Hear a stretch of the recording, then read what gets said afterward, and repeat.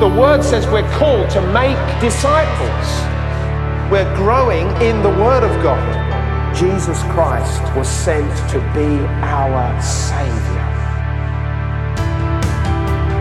This is the Bromley Town Church podcast. We pray God speaks to you through this message, blessing you as you live out God's word. Stream or download other sermon podcasts via the Bromley Town Church website or by using the SoundCloud app.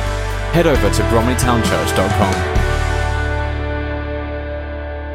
Last week we were looking at John chapter 9, and we were looking at that story of that man who was born blind, and Jesus came, spits on the ground, makes mud, puts it on the man's eyes, just says, go and wash. And he goes off and washes at this pool of Siloam, and it says he came back seeing.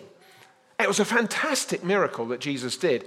But you know, it was such a great miracle, but it also underlined the state of the hearts of mankind in actually believing about God. Because even some of those people that he was collecting money with, that he was working alongside as a blind man, they couldn't believe that this was him returning back. Is it really you? I know it's somebody who just looks like you. That's what they were saying. But no, this was that man who'd been healed. But you know, unbelief can get hold of our minds, and we can sometimes struggle and we get confused. Is this really the person? Is this really what God has done? That sort of thing can come into our thinking. And in our own lives, we can go through experiences where we feel the same. It's not necessarily we've seen a miracle, but there comes that feeling, is God there? Is he really listening to me? Does he understand me? Does he know what I'm going through? And we feel slightly detached.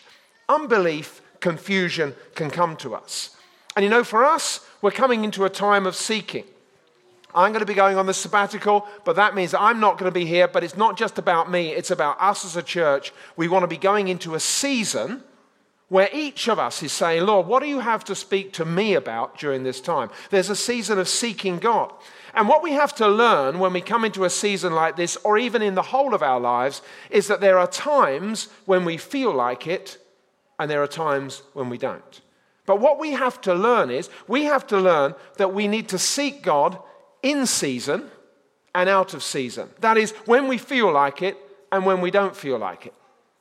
You know what I'm talking about? Because there are those mornings. I'll look at it in terms of my own life so everybody can feel completely relaxed. There are those times when you wake up in the morning and it's a lovely sunny morning or whatever, but you know what? You've got things on your mind, there's stuff going through, or actually there's a few challenges you're dealing with. And so you don't really feel like praying. You know you ought to, but you don't really feel like it. So it just gets put to one side.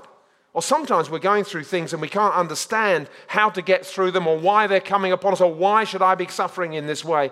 And so sometimes that confusion and that feeling of does God really care, can also cause us not to be really wanting to seek him.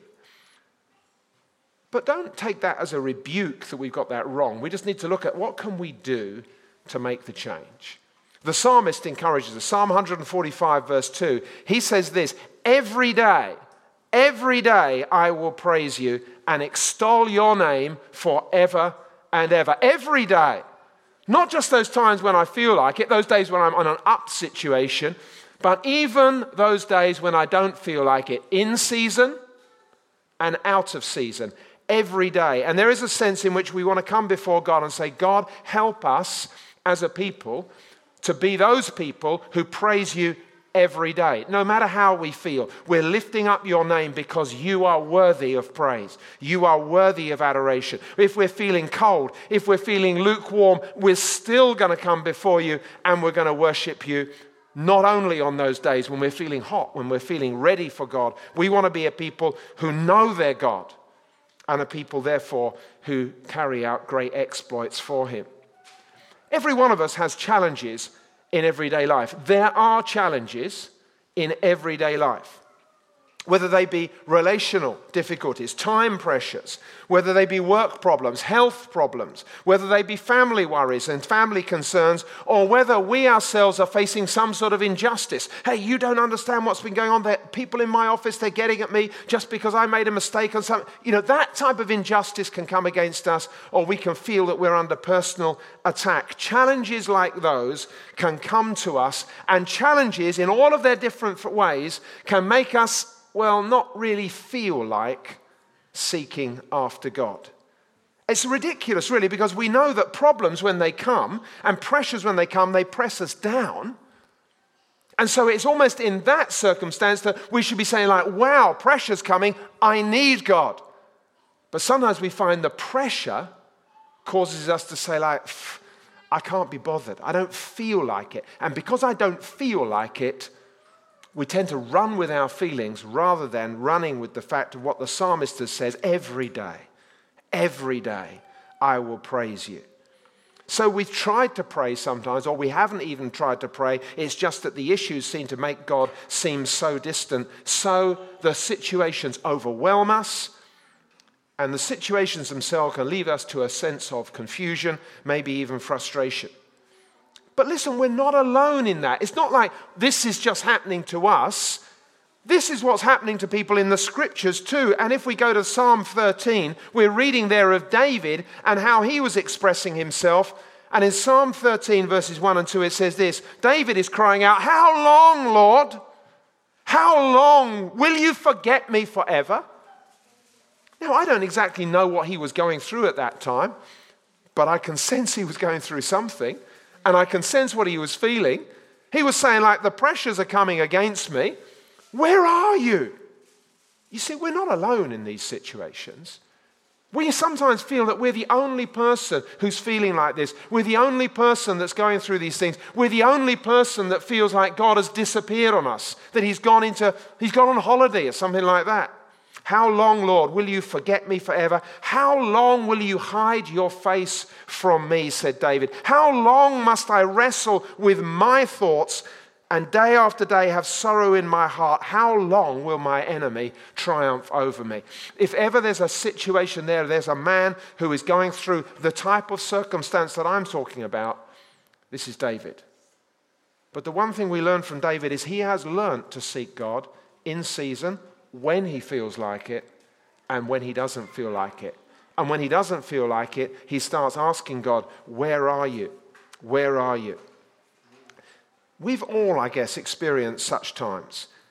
But I find comfort in scriptures in these times that I'm not alone, that there are other people who have gone through these things too. So when we come to pray, it can feel, and again expressed in the Psalms, Psalm 42 verse 5, why, my soul, are you downcast? Why so disturbed within me? Put your hope in God, for I will yet praise him, my Savior and my God. Sometimes in the morning I go to pray and I don't feel like it. You sort of say like, God, oh, it's great, lovely morning, it's good to see you. Welcome, Holy Spirit. And even in the tone of your voice, I don't really feel like this. Because there are times when you're up, you're saying, like, God, you're great. And there's an excitement and an energy that comes out of you. But there are those mornings, and just sort of wave at me if you've experienced one of these, just to make me feel like I'm not alone, There are those mornings when you put a little bit of effort in, but it seems like it just bounces off the ceiling. It doesn't go any higher than that. And once it's bounced off the ceiling 3 times, like, God, you're good. I praise you this morning. I'm not feeling so up to it. Okay, let's just get on and do something else. David knew that he needed to press through, seek God further. And so he spoke to his soul. He's saying, hang on a second. I've noticed there's not so much zeal coming out of you this morning. It's almost like he's talking to I notice there's something seems to be wrong here. Have you become disconnected? Or is it God has disappeared? What's the matter, soul? Come on. You are going to praise him again.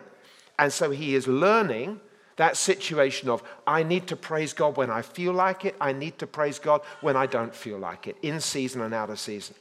So what can we learn? What can we do when we feel in situations like that? There is an instruction that has been given to us for such times to help us. And here's the instruction.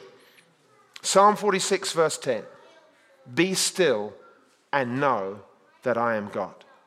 I will be honored by every nation. I will be honored throughout the world. But be still and know that I am God. Psalm 100 verse 3. Know that the Lord is God. It is he who made us. We are his people, the sheep of his pasture. Annie read that when she came to pray this morning. But she read it in the New Living Translation where it says, acknowledge that the Lord is God. There's something, when we actually find that disturbance, that quietness, that lack of interest, I suppose I could put it like that, in our hearts of actually lifting ourselves up before God and of seeking his face, we need to come and say, whoa. Let's just take a step back here. Let's just take a step back. I need to speak to my soul. I need to see what encouragement I can give to my soul to cause it to rise up. I need to acknowledge that the Lord is God. We need to stop and think things through.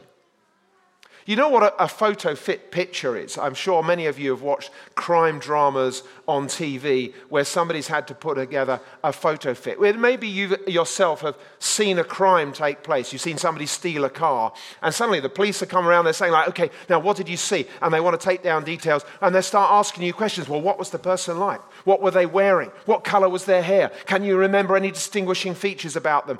And if they really want to seek out for this person and they know that you've got specific information, they will say, hey, come and stop. Let's go through these questions. And they might even bring in somebody who's got a photo fit picture library of all sorts of different types of faces and eyes and hair and all sorts of different things. And they start to build up a picture slowly by asking you to take your time. Now just think back. What did you see? What was it about this person that you noticed? Were they tall? Were they short? Were they fat? Were they thin? Were they old? Were they young? Did they have hair? Was it black hair? Was it white hair? And so on and so forth. And slowly by slowly, the person taking them through those questions builds up this picture, and they form this photo fit picture. And then they say, like, was this the person? Now, hopefully, they're going to say, yeah, that's it. That's what he was like. Hey, maybe a little bit thinner in the face, but yes, that's what he's like. That's what they do in crime, so that then they can send that picture out and say, this is the person we're looking for. And hopefully, in that case, they're going to catch that person, or somebody's going to know some more information, and they're going to find out who the criminal was and take that person to justice. Case closed. Now, I'm not suggesting that God is in any way a criminal. But I am suggesting this. There's a sense in which we need to sit ourselves down and go through a photo fit picture. Let me just remind myself what God is like. Let me look at his attributes. Let me look at his characteristics. What is it that I can remember? What distinguishing features are there about this God who today I'm finding it difficult to connect with, but I'm going to remind myself of those distinguishing features, and I'm going to note them down, that gradually I might build a picture to say, this is God. Now, of course, I understand we can't really contain everything because God is bigger than anything we can imagine. But you know that sense of bringing our minds and our hearts to a place where we start to have a picture of what God is like. A good starting place. And let's start at the very beginning, because that is a very good place to start. As many of you will remember that quote. A good starting place is this: you are God. You're God. Now, sometimes in the cold light of day, in our bedroom, or in the kitchen, or wherever it may be, in the morning or in the evening when we're trying to seek God, oh, you're God. But stop, you are God. Psalm 90 verse 2 declares this: before the mountains were born, or you brought forth the whole world, from everlasting to everlasting, you are God. And what that is saying to us is, listen, I'm not just saying you are God.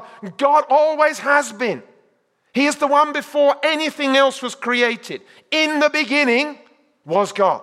That is where we're starting from. That is the foundation of all things. You are God. You have always been in existence. You are. And not only are you God, you are creator. You are the God who makes everything. In the beginning, as I have said, God created the heavens and the earth. He was, and then he created. So everything we're experiencing, he has created. He is before all things. He always has been. And you know what? That starting place of God and of God being creator, when Paul came to Athens and he came to meet a people and he wanted to speak to them and he wasn't quite sure, how am I going to engage with these people? This is the very line that he took. Acts 17. The God who made the world and everything in it is the Lord God of heaven and earth, and does not live in temples built by human hands. And he is not served by human hands as if he needed anything. Rather, he himself gives everyone life and breath and everything else. From one man he made all the nations that they should inhabit the whole earth, and he marked out their appointed times in history and the boundaries of their lands. God did this so that they would seek him and perhaps reach out for him and find him, though he is not far from any one of us. For in him we live and move and have our being. As some of your own poets have said, we are his offspring. You see what Paul was doing? He was trying to bring to this people, say, I don't know quite where I'm going to begin. And don't we feel like that sometimes, expressing things about God? I'm going to begin at the very beginning. In the beginning, there was God. God is and always has been, and God is creator. God, this is who you are, and we need to remind ourselves of this. You are the creator. You are my maker. Not only my maker, you've not only made me, but you sustain me. Colossians 1 verses 16 and 17, all things have been created through him and for him. He is before all things, and in him all things hold together. Hebrews 1 verse 3, the Son is the radiance of God's glory, the exact representation of his being, sustaining all things by his powerful word. Not only has God always been in existence and he has created everything, he keeps it going from day to day. He sustains, he upholds.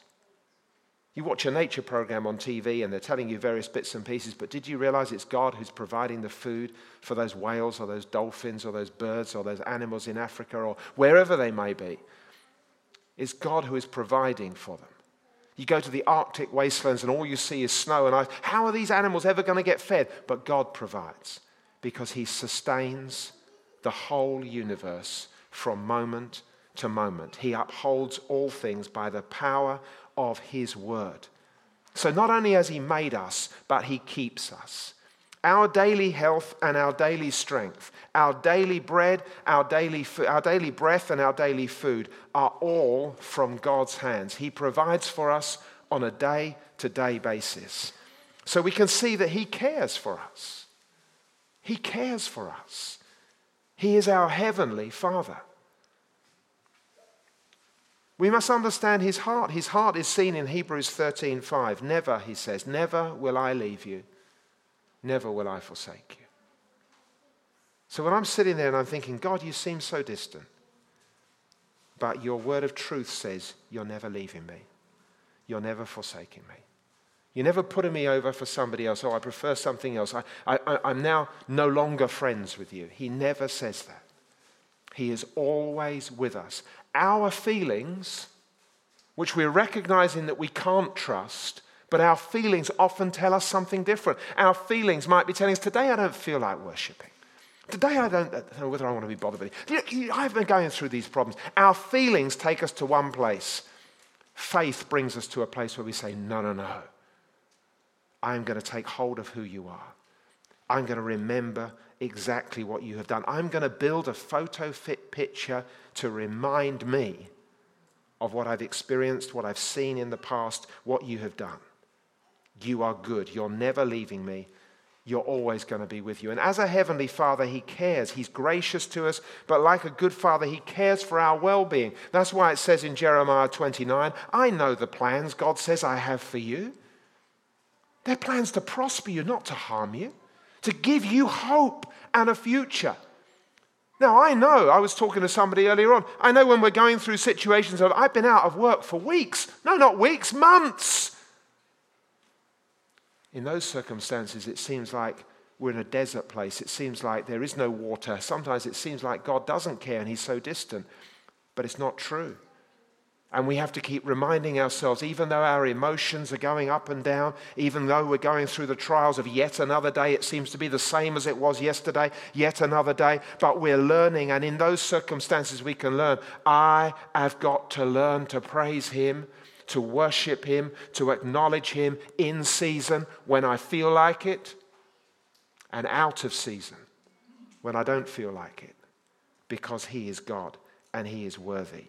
He is for me, he is not against me. He is the lifter of my head, he is the lover of my soul. He is my strength and my shield. And even though it seems sometimes that God is not here, I have to reflect upon what he is and what he has said and how he reminds us. Even in Romans, he reminds us that he is for us, not against us. Romans 8 verses 28 and 31.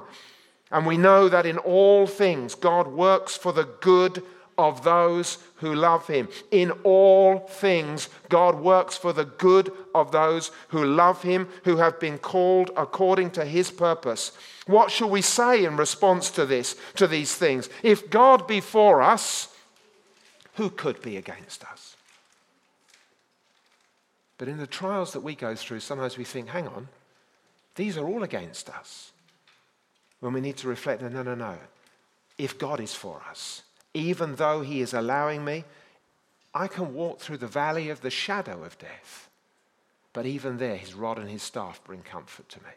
That's what his word says. God is on our side. He wants the best for us. God is just and true. The scriptures say in Psalm 97, righteousness and justice are the foundation of his throne. That means that God is always right. He always acts in a just and fair manner. God is always going to be fair towards us. He's going to act rightly. He is going to act correctly.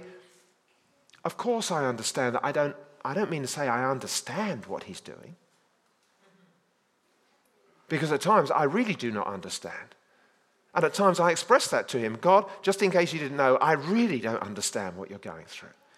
And when we're facing situations where we're losing loved ones or people that we know have passed away and we're going through times of grief and suffering and hardship like that, it seems like God has disappeared and that he doesn't understand what he's doing. And yet at the same time we understand that, listen, we were never created to last forever on this earth. Man has but a number of years to live. And after that, we have to stand before God. But our God is just and true. He is always fair, completely fair. Being true means that he tells the truth. He is the truth. Being faithful means he doesn't change. He is the unchangeable God who sticks and says what he says and sticks to what he says. That is what he's like. He is truthful. He is right. He is almighty. I'm building this photo fit picture.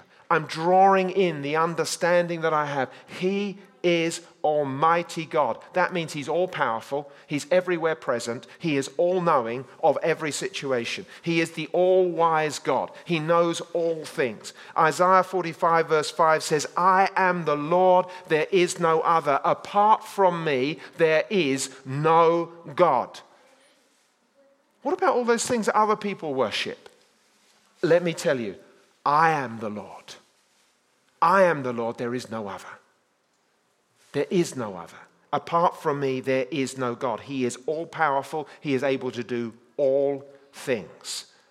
For God, nothing is impossible. He is all-knowing. Literally, he knows everything. He sees everything. I know all of us do those things where we think like, well, hopefully God didn't see that. Hopefully he didn't actually read those thoughts. Hopefully he didn't take note of my feelings at that moment in time. But he does, because nothing is hidden from his sight. Psalm 94 verse 11 says, the Lord knows the thoughts of man. He goes on to say, he knows that they are futile. In other words, yeah, okay, I understand where you're coming from. You are human. God knows everything, and he is everywhere present. He is greater than we are. That's what we need. He is just so much greater than we are. He knows the very end of our lives and the end of all things. And he knows that now. He knows it right from the beginning. He knew that. Isaiah 46 verse 10, I make known the end from the beginning. From ancient times, what is still to come. That's why he is our shepherd and how he knows the way to go. That's why we can trust the Holy Spirit to lead us in the right path, because he actually knows where they're going. For us, we keep asking the question, what's coming up next?